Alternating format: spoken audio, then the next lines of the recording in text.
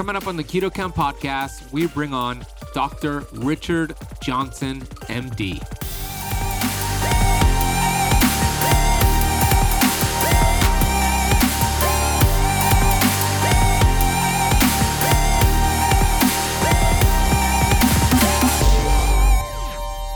And the people who love exercise, they love it because it isn't that exercise helps you lose weight by burning calories.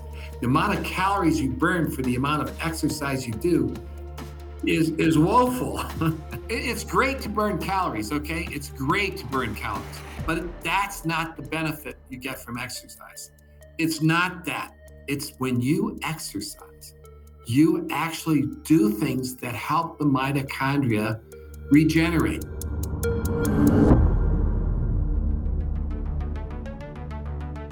We have access to ancient healing strategies such as ketosis, fasting, and carnivore. And on the Keto Camp podcast, we are determined to deliver the science to you. We bring in the thought leaders in this space to have extraordinary conversations so you could apply it and change your life. Your body was built to thrive. Your body is capable of healing as long as you identify the interference and remove it. I believe you are a masterpiece because you are a piece of the master. My name is Ben Azadi. I'm the best-selling author of Keto Flex, and I want to thank you for spending part of your day with me.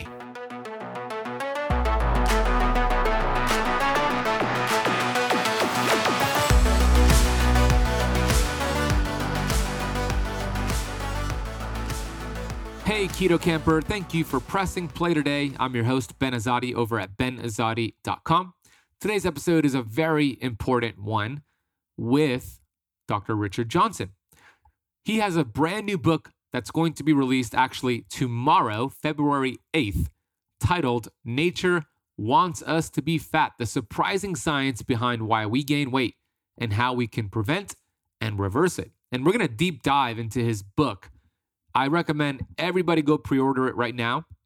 Or if you're listening to this after February 8th, go get the book right now. It's over on Amazon. We'll drop a link down below. It's available on Kindle, Audible, and hardcover. And we get into his backstory, being a kidney doctor for over 25 years and some of the things he's discovered.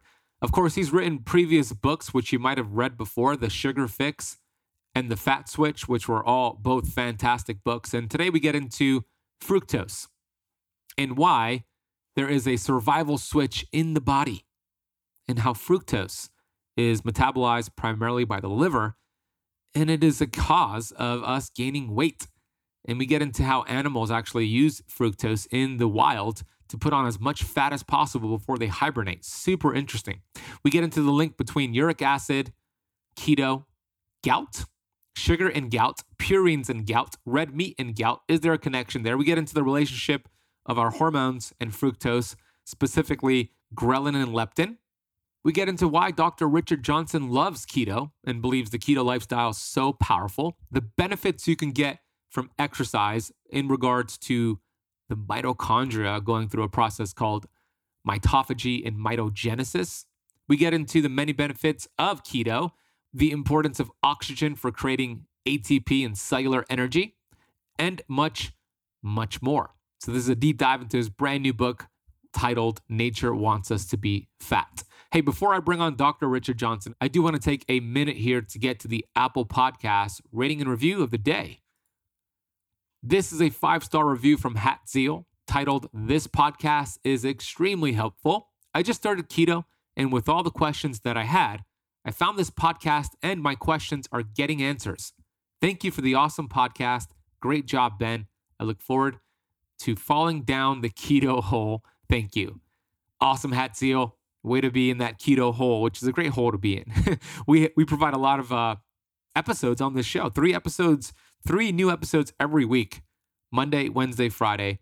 So there's plenty of answers to your questions, and I appreciate you listening and also taking the time to leave that rating and review. So if you haven't done a rating and review for the Keto Camp podcast, please do so right now. It really helps the show grow, helps us reach more lives. I do want to remind you, we have a few spots left for my upcoming 90-day heavy metals detox program. I believe toxins, specifically heavy metals, are the number one driver for cellular inflammation. which is blocking your body from healing. And if you could remove that interference, then keto, fasting, all the things you're doing will upgrade by default. Nothing moved the dial for me farther when it comes to my health than doing the exact detox that I'm going to teach this small group for 90 days. So for 90 days, I'm going to lead you through a heavy metal detox program. It's a small, intimate group. There is a 60-minute Zoom call with me and the other members every month. You also get access to an online portal that gives you step-by-step instructions for detox with videos from Dr. Dan Pompa, Dr. Mindy Pels, Dr. Caitlin Zazowski, Dr. Sonia Jensen, and many others that I am blessed to work with. You also get the supplements that are included for the detox, along with meta-oxy testing kits to assess your cellular membrane inflammation. This test is a urine test, easy to do, and it's 50 times more accurate than any blood test out there. And the results have been incredible, and I want these results for you. So if you want to learn more, and hopefully you're hearing this on time and we have some spots still left, head to ketocampdetox.com. We'll drop a link for that down below in the podcast notes. We'll put it right at the top. This is getting started very soon in just a few weeks, but once we reach a certain amount of members, we're going to cap it. So head to ketocampdetox.com. Before I bring on Dr. Richard Johnson, here's a quick note from today's episode sponsor. I always say structure trumps intention. You could have all the best intentions in the world, but if you don't have the structure in place, it's going to be very difficult to get the amazing keto and fasting results that you want. If you are on the go, traveling, and you don't want to think about what can you eat to help you feel satisfied and to help you continue getting results on your keto journey, for me, my structure when I'm on the go, when I'm traveling, and when I want to have something nearby that's a healthy snack, my go-to is Paleo Valley's beef sticks.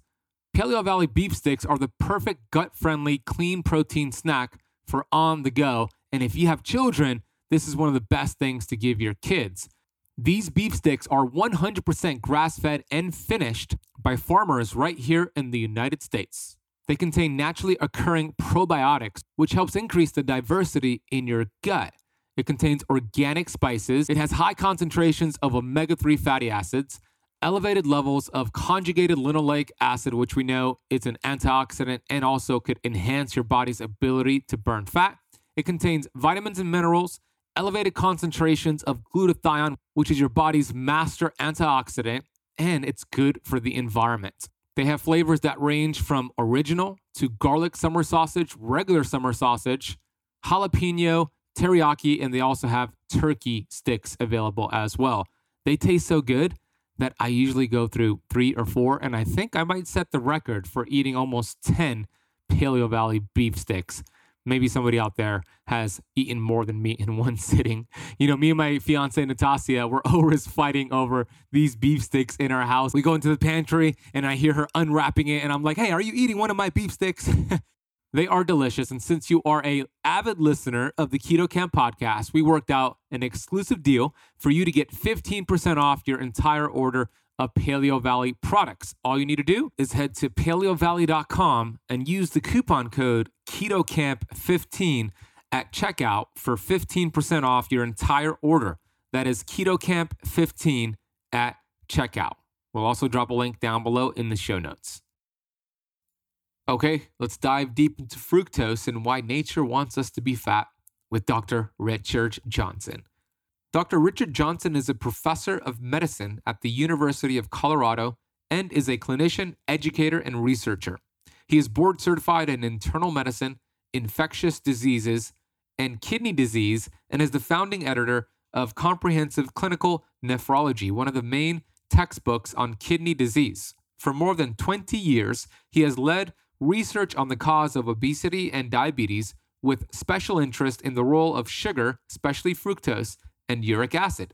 His research has been highly cited, published in top medical journals, and supported by grants from the National Institutes of Health. He is the author of The Sugar Fix, The Fat Switch, and his brand new book, which comes out tomorrow, Why Nature Wants Us to Be Fat. Here's Dr. Richard Johnson. All right, Dr. Richard Johnson, welcome to the Keto Camp podcast. Thank you. It's great to be on. I'm grateful that Dr. Michael Gorin connected us, who was on our podcast a few weeks ago, and we had an amazing conversation. He thought we would have a great conversation. And I think he's right. We're going to have an awesome time today. You have a book coming out, Nature Wants Us to Be Fat: The Surprising Science Behind Why We Gain Weight and How We Can Prevent and Reverse It. I am grateful to have an advanced copy of the book, and the book is amazing. And it's actually coming out tomorrow, February 8th. So we're going to put links for all that down below, and we'll get into the book and the amazing golden nuggets that I came across in the book. Before we get to that, I want to hear your story. I know you have been in this space for quite some time, kidney doctor, doing some experiments, figuring out what uric acid does in the body. So how did this get started for you, and what were some of those aha moments throughout your career?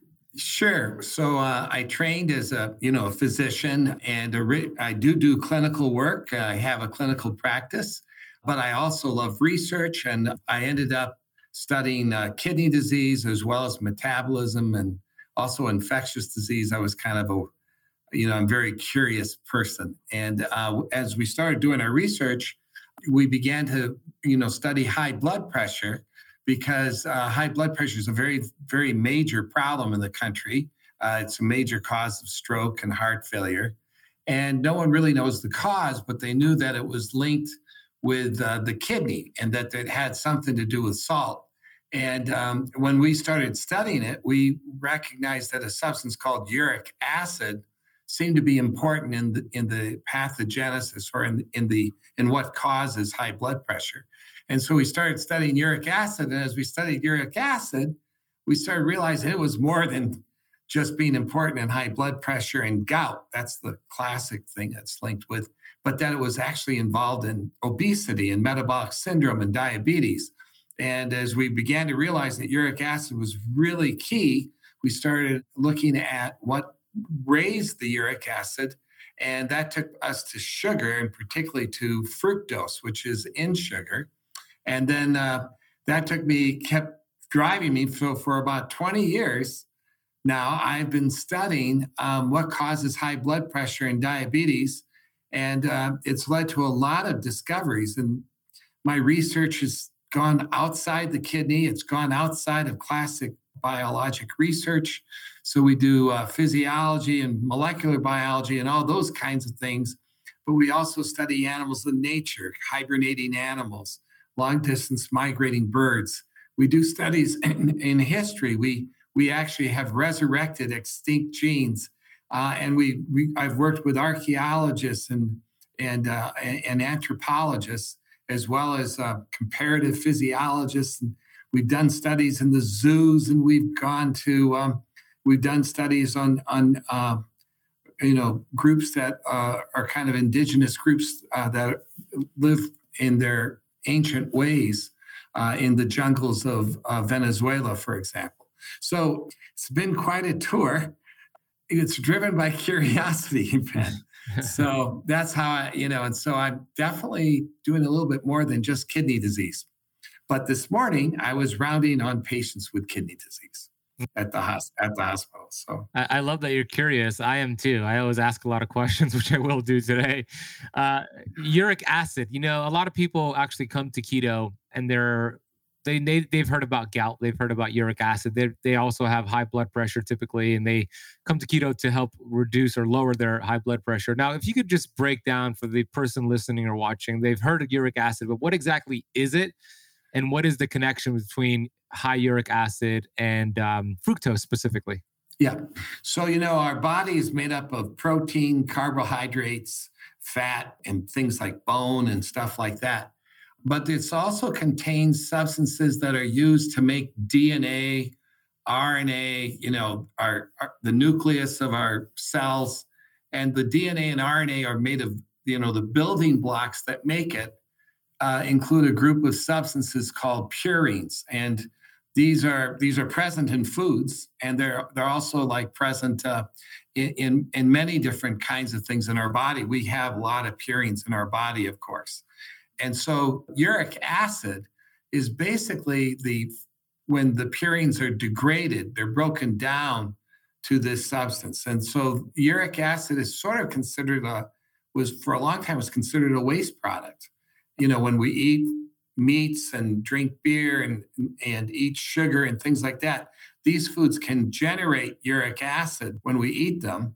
And then the uric acid is excreted from the body.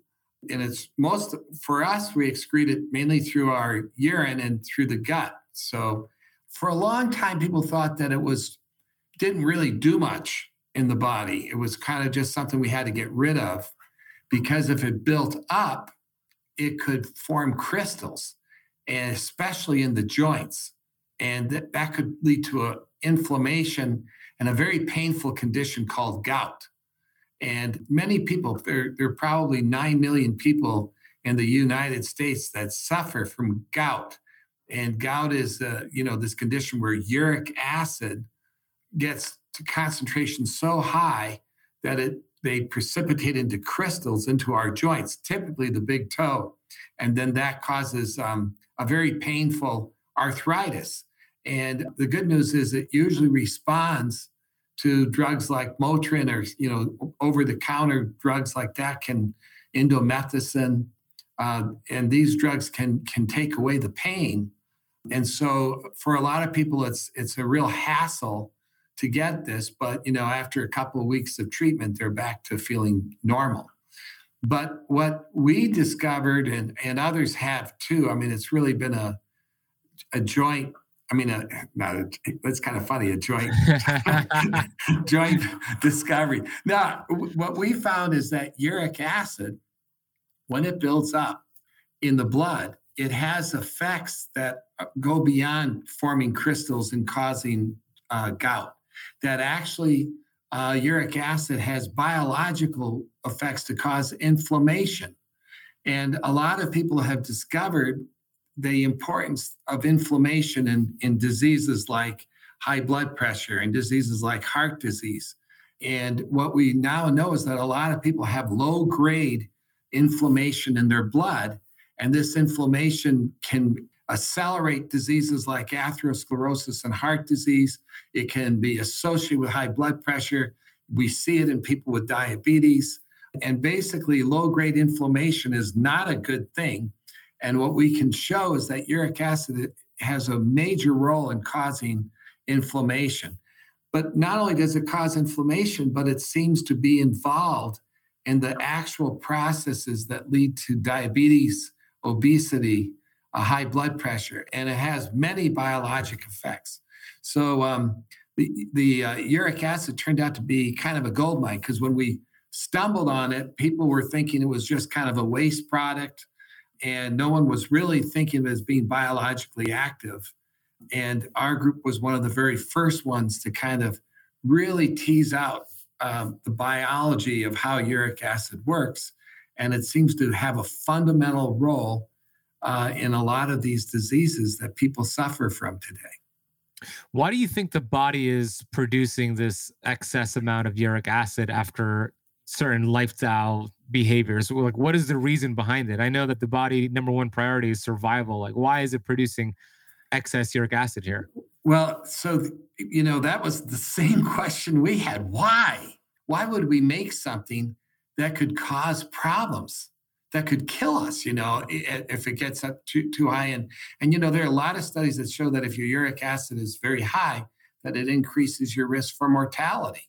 It isn't just increasing your risk for obesity and diabetes. It's being linked with cancers and all kinds of things. So why in the world would we have a high uric acid?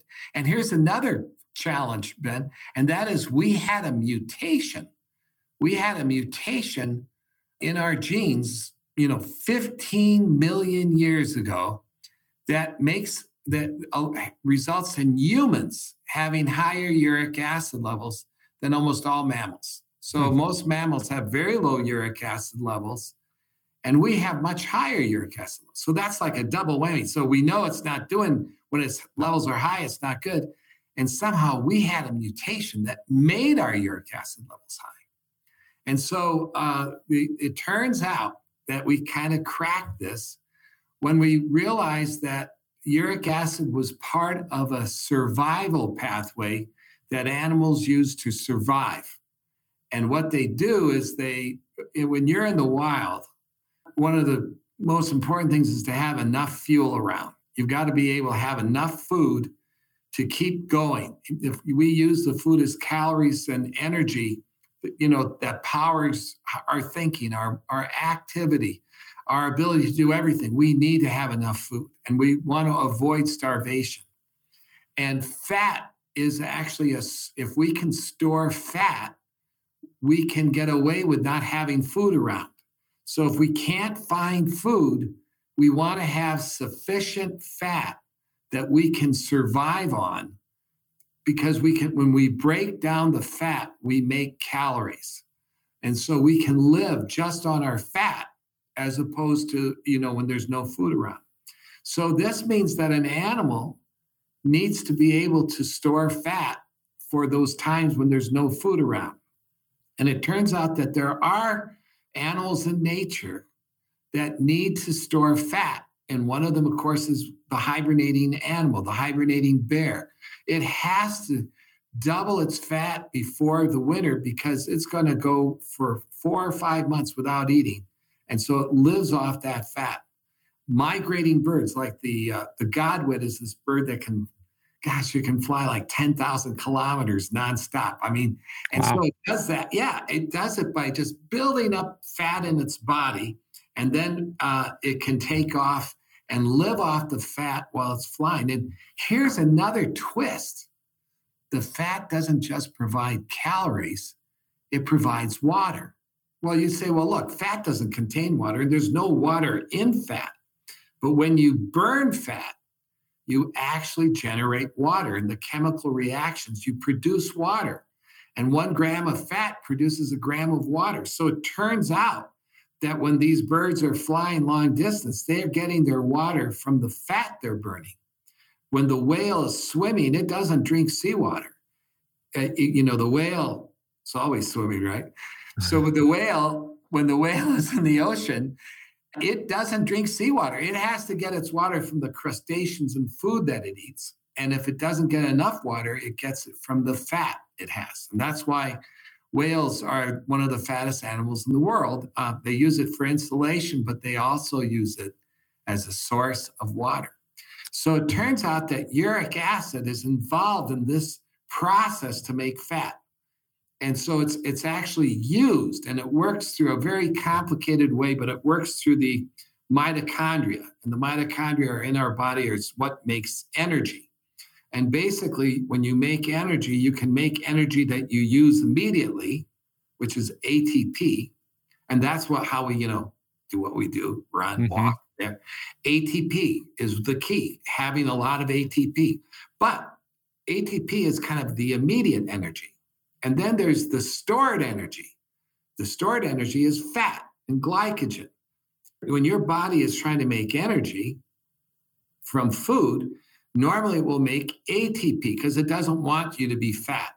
But if you turn on a process, if the animal wants to turn on a process to store fat, then actually it has to trigger a switch.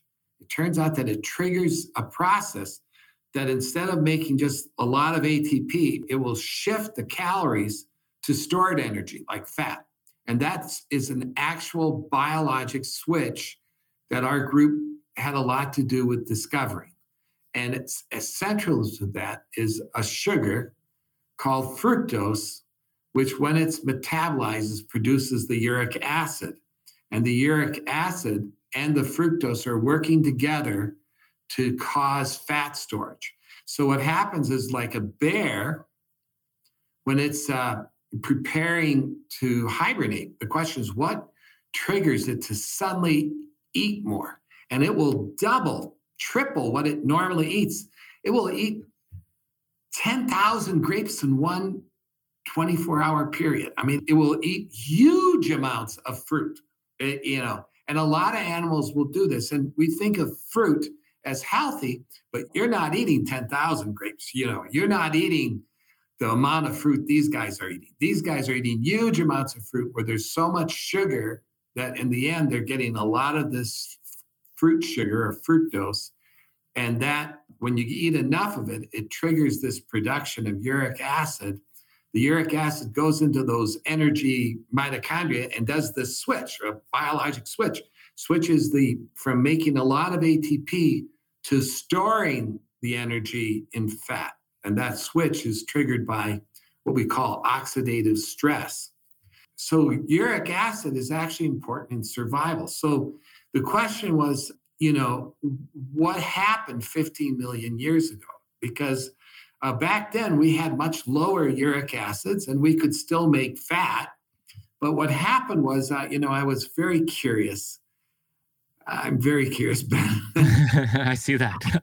I love it. And so what I did was, I love Google and I love all these ways you can pull articles from, you can go back and pull articles from like 1900 off of Google Scholar and 1800. And in the old days, you had to go to these libraries and go from stack to stack. But nowadays, anyone can become a sleuth. And so, I was very curious what happened 15 million years ago to our ancestors. And back then, our ancestors were kind of an ape-like animal that was the ancestor of apes and humans. And they were living in Africa. And I read that there was global cooling, not global warming. Global cooling was happening. And what was happening was the polar ice caps were growing and the sea levels were falling. And what happened was Africa, where these ancestral apes were, these apes were living in tropical rainforests. They were eating fruit. They were living in the trees. They were very successful. These were a big leap over the prior species, which were more like monkeys. These guys had big heads. They were tailless. They were much stronger. They were smarter. They were the beginning of the apes as well as humans. And these guys were very successful. They were living in the tropical rainforest, and suddenly there were many species. There were like 20 species of ape. And then what happened when the sea levels fell, Africa, which had been an island, basically was not connected with Europe. Suddenly there were land bridges, and these animals, along with a ton of other animals, went across that land bridge into Asia and Europe. And it was warm up there. Back then it was very warm. Global cooling was occurring, but at that time it was still fairly warm. And what happened was there were actually fruit trees and so forth, and a lot of rainforest that was even in Europe. And then it kind of got cooler and the rainforest began to thin out, turn into more of a deciduous forest. And these apes were still kind of living off the fruit. That was the main thing they ate, and they could eat it year round. And then as it got cooler, around 15 million years ago, there wasn't enough fruit all year round. So there was a few months where there would be no fruit.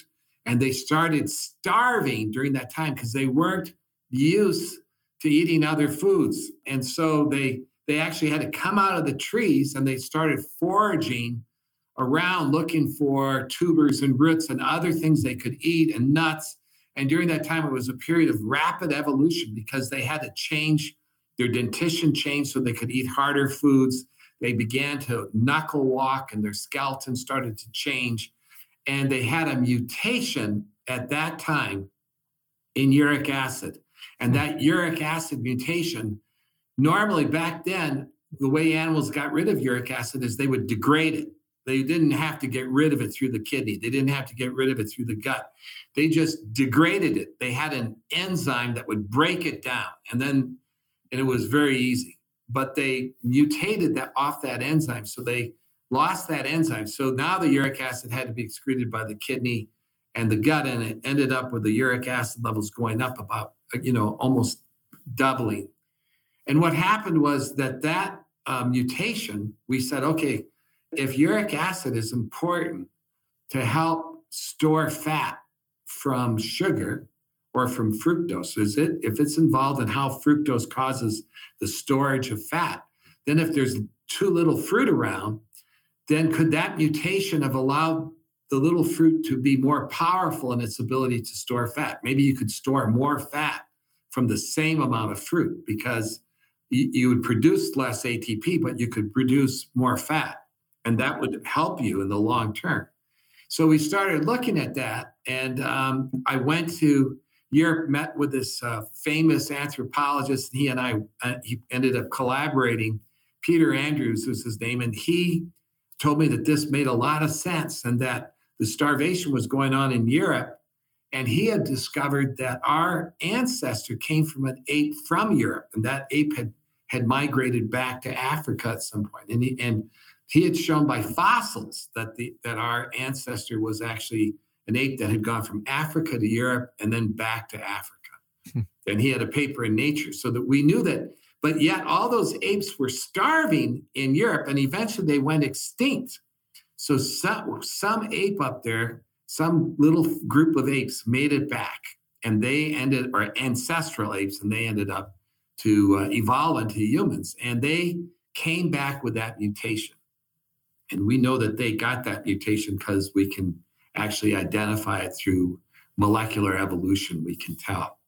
So the question was, how did that mutation work? So with Eric Gosher, we resurrected the extinct gene. We actually were able to figure out the extinct gene. We resurrected it, put it in a cell culture system, and we could show that when human liver cells had that gene, they made fat in response to fructose. They did. But if you mutated it so they got a bigger uric acid response, then when they got fructose, they made a huge amount of fat for the same amount of fructose. So it like doubled, tripled the amount of fat you could make from the same amount of fruit. And so we had a mutation occur. And then what we did is we took mice, and mice are fairly resistant to sugar. But when we knocked out that enzyme or inhibited it to make it kind of like a human, then suddenly they were very sensitive to sugar. So humans are very sensitive to fructose. And fructose is in table sugar. It's in high fructose corn syrup. And so we are very sensitive. We react to it much more. We were trained. We had the genetics to try to make more fat in response to sugar than others, than other species. So we are sugar sensitive.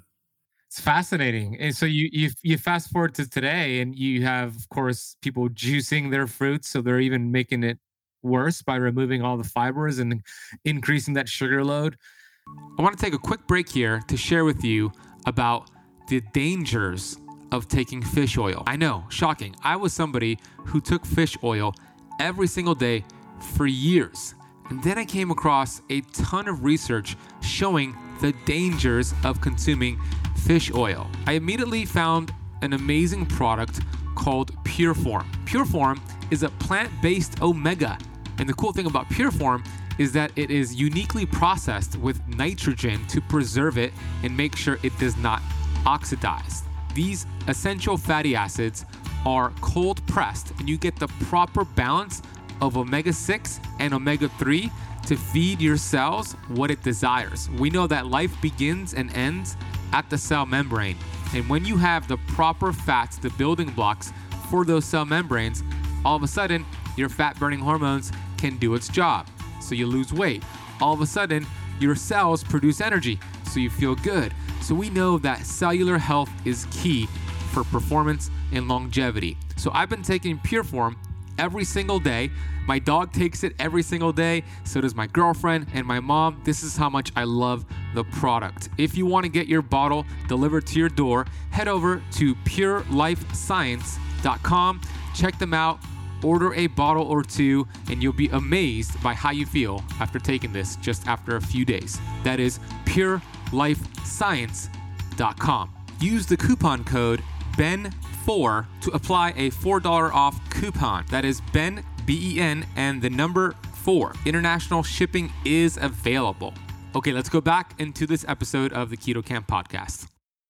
So when you talk about this switch, right? This switch to burn fat is blocked, and now we're storing fat. So instead of using ATP for energy, we're using body fat for energy. And a lot of people in America have lost the ability to burn body fat and use ATP, get into ketosis, etc.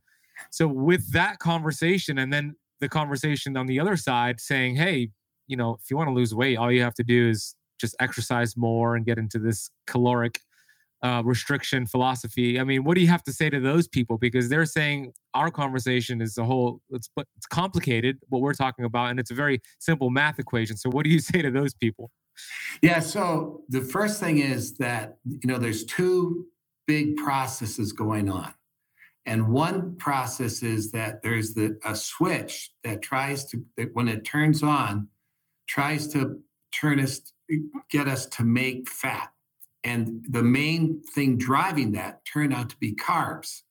And it isn't just the fructose and sugar. So table sugar, it contains fructose as well as glucose.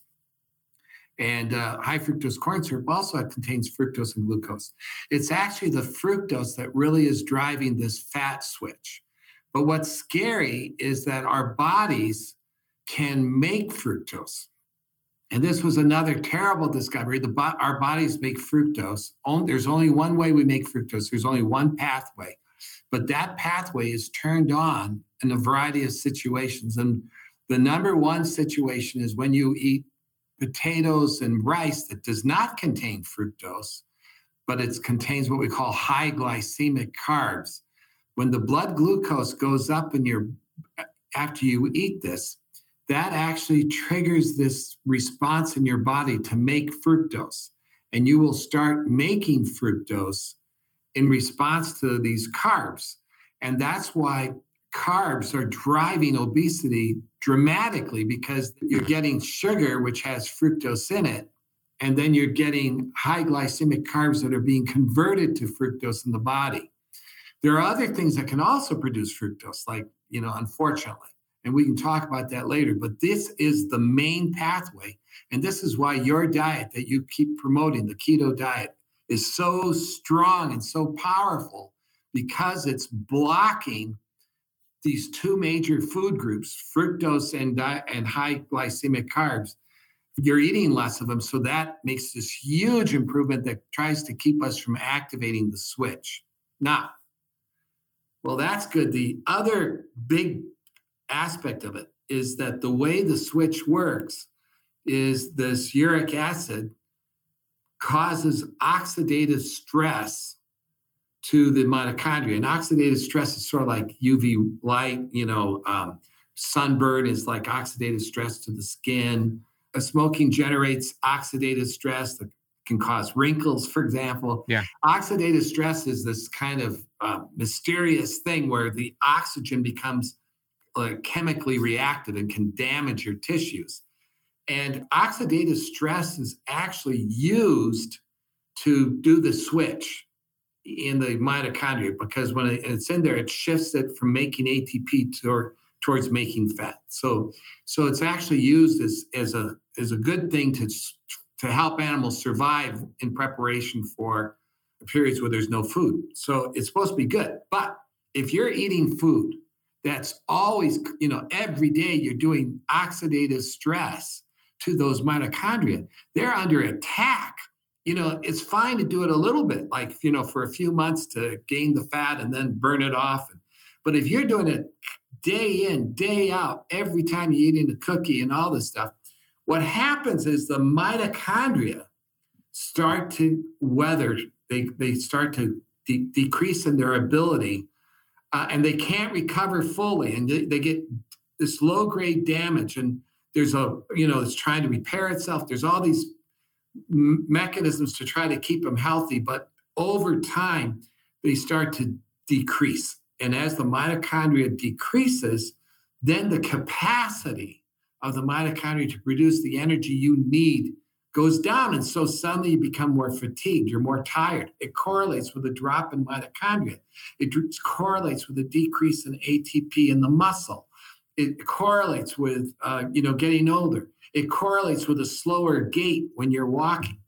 And so when you want to get back to your normal health, you want to get back to your dream health, you have to do two things. You have to know how to turn off that switch so that you're not killing those mitochondria, but then you have to know how to revive the mitochondria.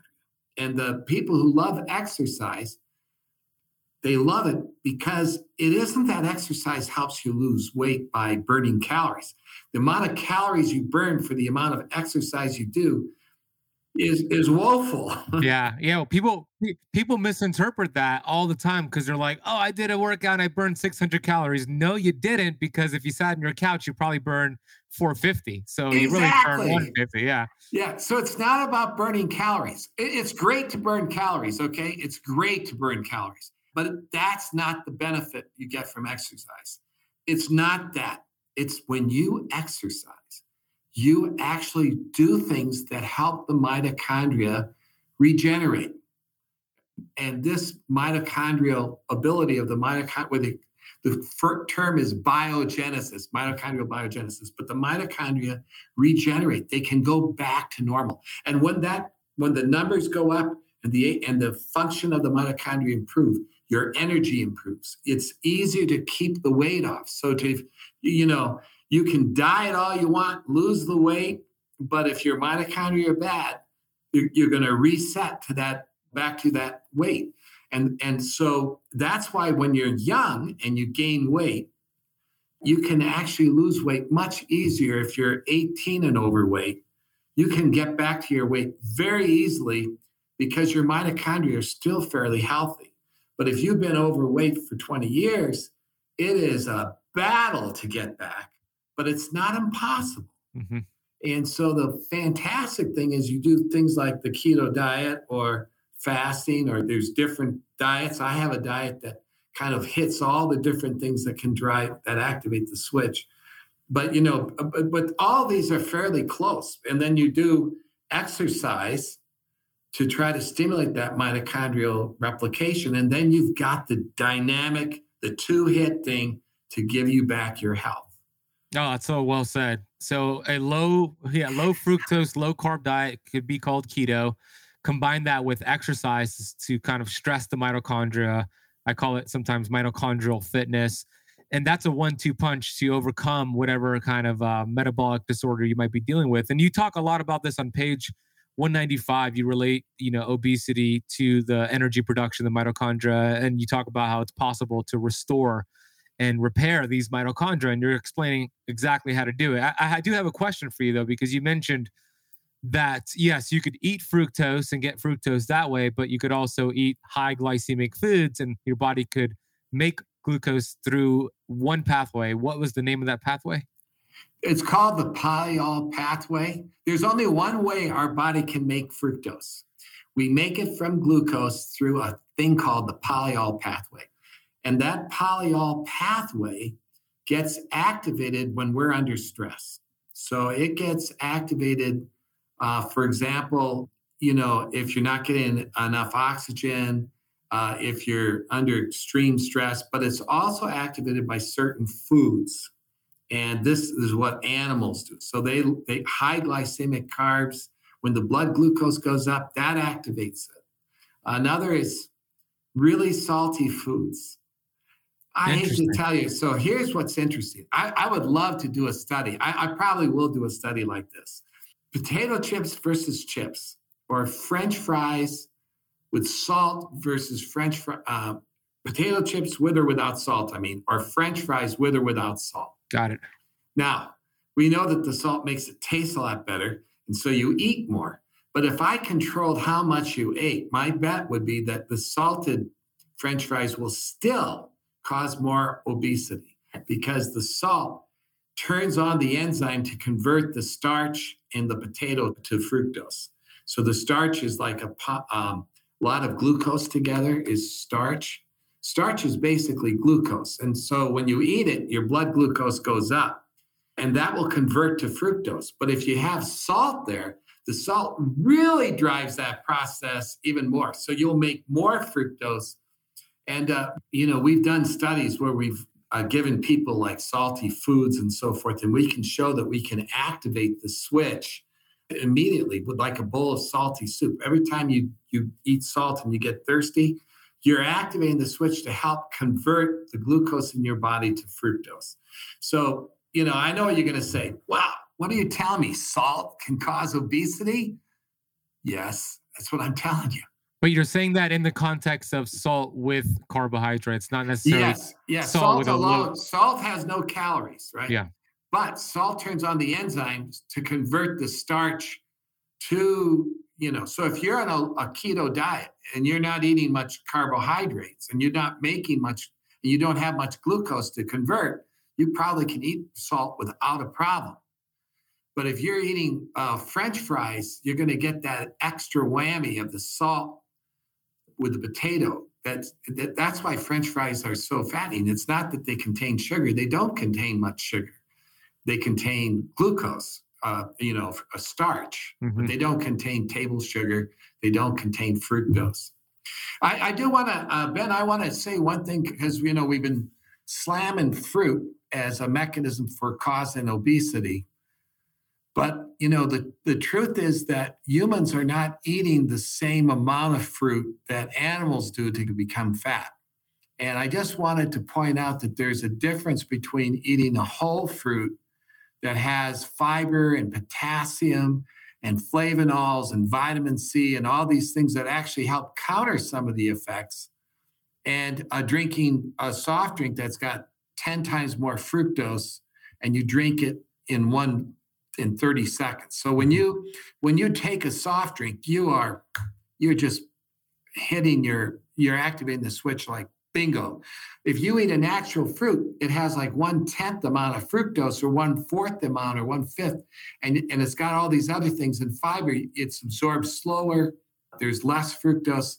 And actually the natural fruit contains so many good things that there's no real anything bad from that. In fact, a natural fruit's good. And we did do a study where we took people who are overweight and we put them on a low fructose diet where it was low sugar and low fruit.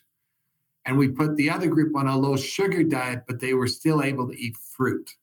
And both groups did great. Both groups had an improvement. So natural fruits themselves, you certainly can eat some. Now, if you eat a ton of fruit, like a big bowl of grapes in front of the TV, you're going to get into trouble. In my book, I actually go through the different types of fruit and, how much is good.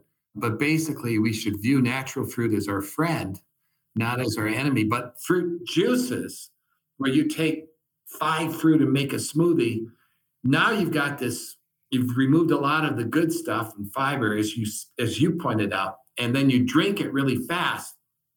And then you get a big bolus of fructose.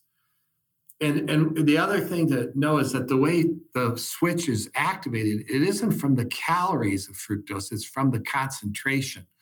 So if you had a soft drink and you drank it really fast, you're eating a lot of fructose in a short period of time, so the concentration is very high. And when the liver gets this wave of fructose, it activates the switch like that.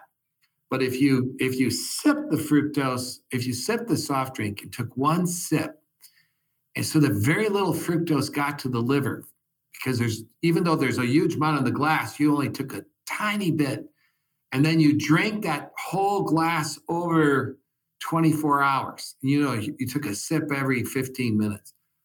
The fructose concentration will never get to the level to activate the switch, in which case the soft drink just becomes the calories in the soft drink, which can be significant, but it's not huge. It's not making you want to make fat. So it turns out that it's kind of sneaky. So liquid fructose, liquid drinks are 100 times worse than solid foods that have sugar. Interesting. Yeah, I love that you shared that. We're not saying all fruit is bad.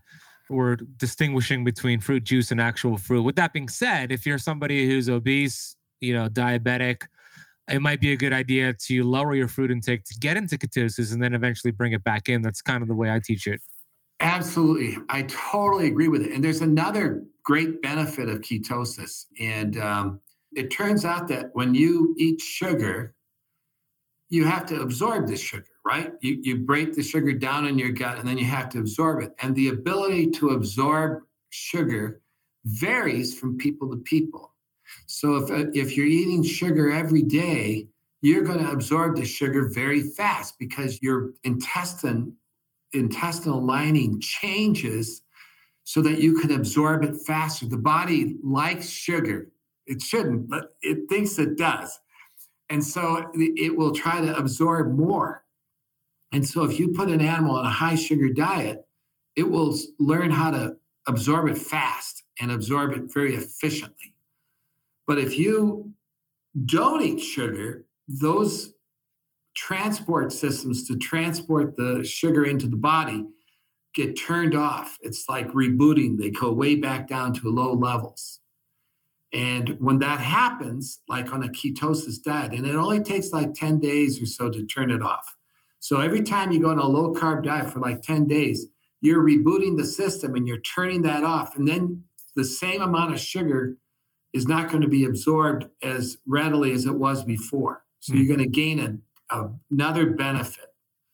Of course, you're not eating sugar, but but when you eventually go back to some kind of carbs, which ultimately we all do, right? So, that'll help a lot. Yeah, we did this study that was kind of fun. We did it in, we took children who had been diagnosed with fatty liver, and they've been diagnosed with a biopsy. So these kids are overweight, obese, and they have fatty liver, and they're only like 15 years old. It's not great. It's awful. And then we had some kids that were overweight or obese, but did not have fatty liver, at least at that level.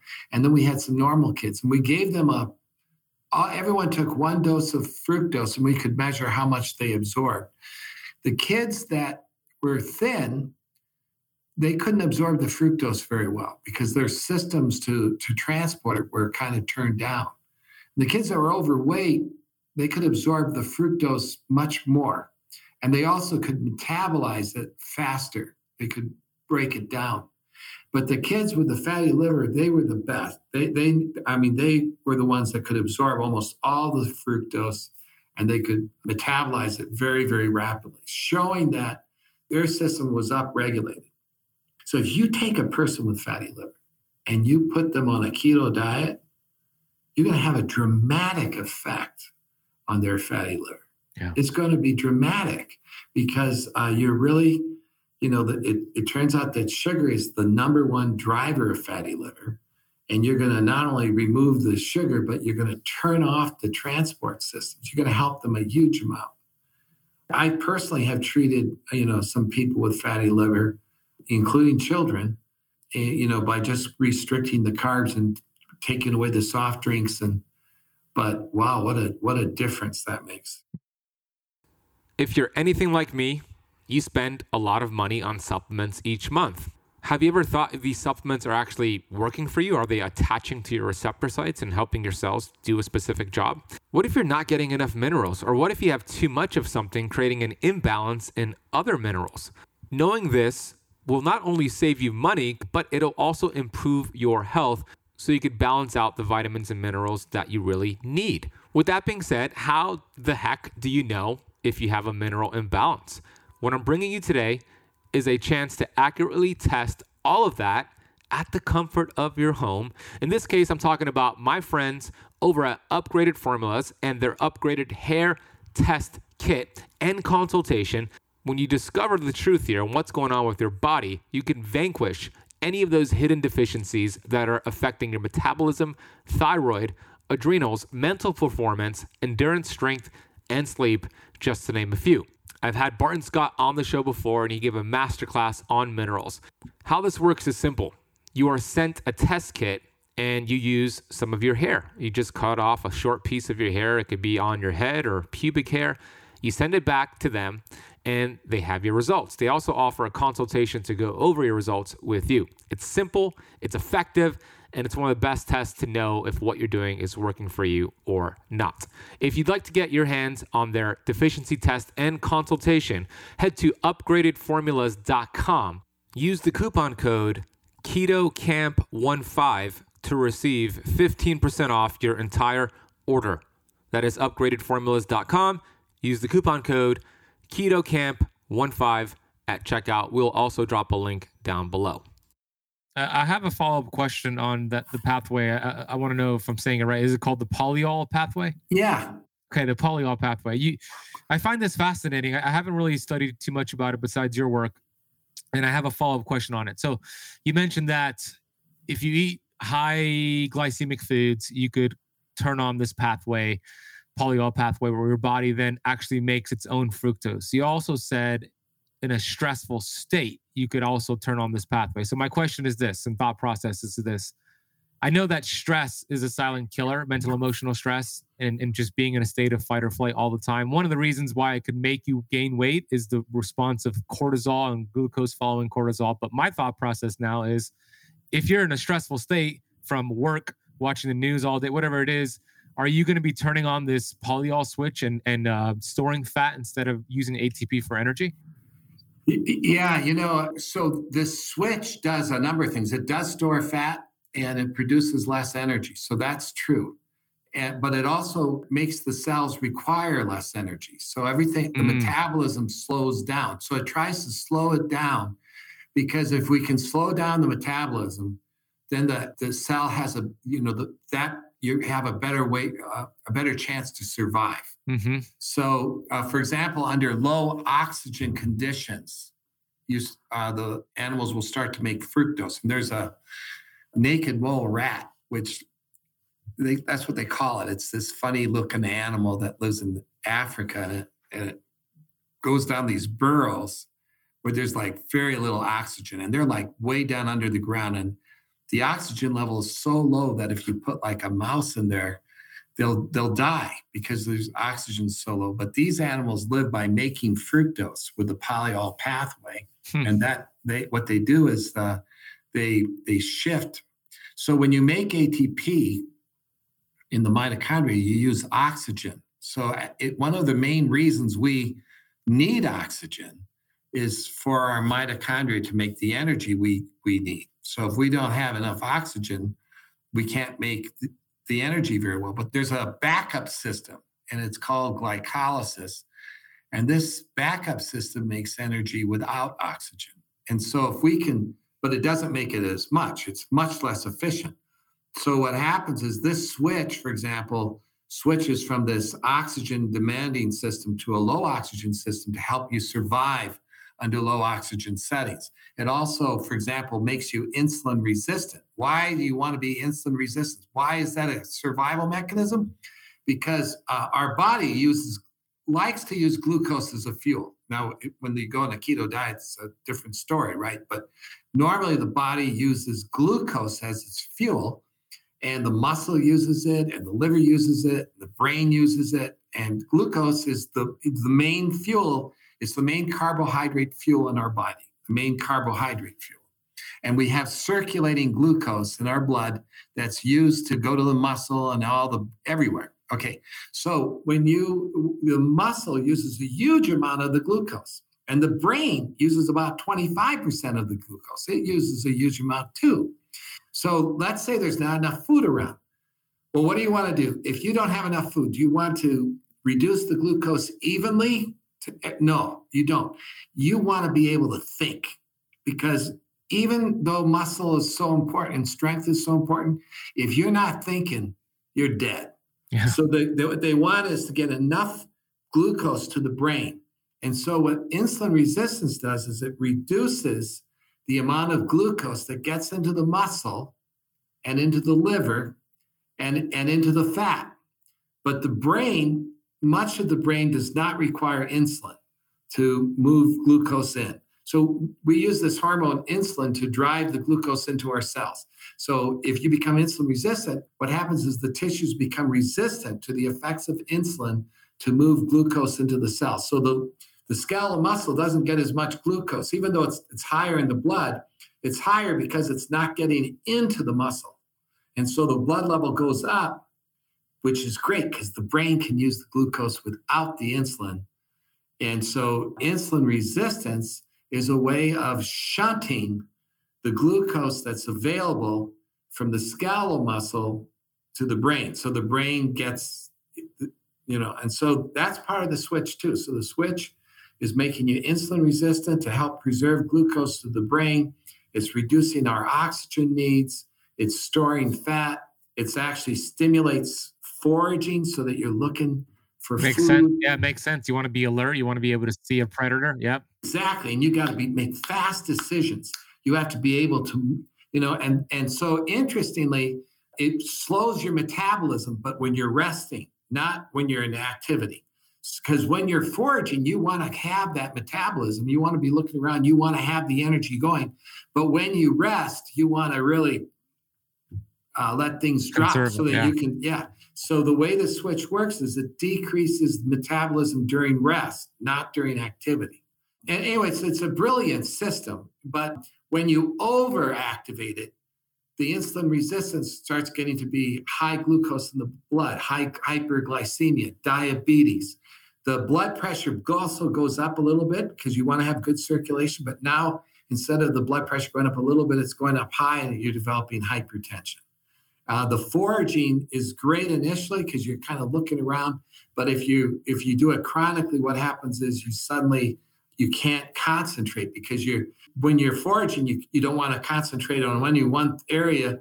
You want to make rapid decisions. And so suddenly now you're making rapid decisions. You're not thinking things through, and we call it ADHD. Right. And so, unfortunately, nature wants us to be fat because, we've activated a system to help us survive. And it's great in a setting where there's not a lot of food around, but we are in a world where we can order anything we want. We can go to the grocery store and there's 30,000 items to pick from. And, this is our problem. And so this is what the book's about.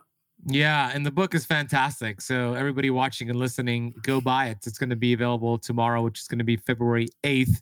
This episode's coming out February 7th. Is the best place to get it on Amazon, or is there anywhere else you want to go for them? There's many sites, Barnes and Noble's, Books A Million, but Amazon's a nice place to go to. We'll put the link for Amazon down below. We'll also put the link for you have other books out there. You have The Sugar Fix, you have The Fat Switch.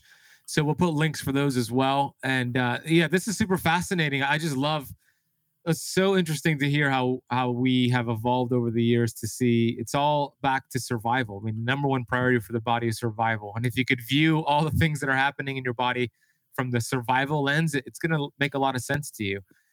As a person who's done medical research for, 20 years, 25 years, what I've learned is that understanding, how we got here and that what we call the evolutionary biology is so incredibly insightful when it comes to trying to understand disease. And this is a great example. This story is a great example of how, something that was built in a long time ago to help us survive is actually backfiring now and causing a lot of problems.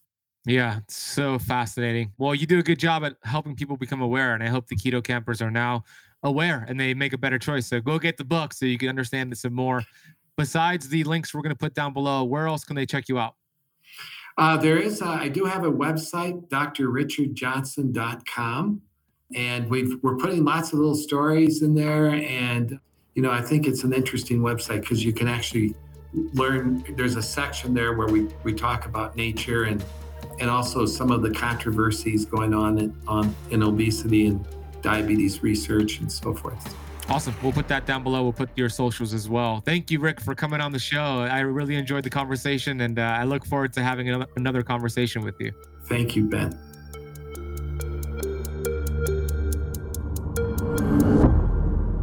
I hope you enjoyed that conversation with Dr. Richard Johnson. Thank you for listening to the entire episode and reaching this point. Go get his book. I think you're really going to love it. Maybe buy it for somebody as well. We'll drop a link for the book down below. It comes out tomorrow, February 8th, 2022. So if you're listening to this after February 8th, you could get it. If not, just pre-order it today and get it soon. It's going to, I believe, make a big difference in this world and really understand obesity and the related disorders to obesity. We'll put his website down below, his social media down below. Go follow him. Go check him out. If this was valuable to you, please consider leaving it, the podcast, a rating and review on whatever podcast platform you're listening to. And maybe copy and paste the link for this episode and send it to a friend. Say, hey, I just listened to this amazing episode and I think you're going to enjoy it. Boom, put that in a text message and you might change a life just by doing that. And one final reminder here is that our 90-day detox program has a couple more spots left. If you want to learn more and join me for 90 days. We only do this 3 times a year. This is the first time we're doing it in 2022. Head to ketocampdetox.com. We'll drop a link down below. Thanks so much for listening to the entire episode. I'll see you on the next one.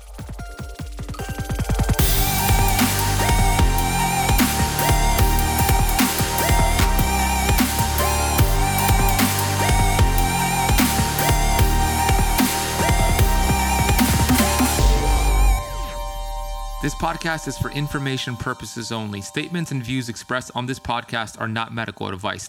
This podcast, including Ben Azadi, disclaims responsibility from any possible adverse effects from the use of information contained herein.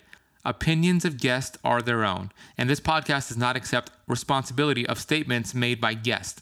This podcast does not make any representations or warranties about guest qualifications or credibility. Individuals on this podcast may have a direct or non-direct interest in products or services referred to herein. If you think you have a medical problem, consult a licensed physician.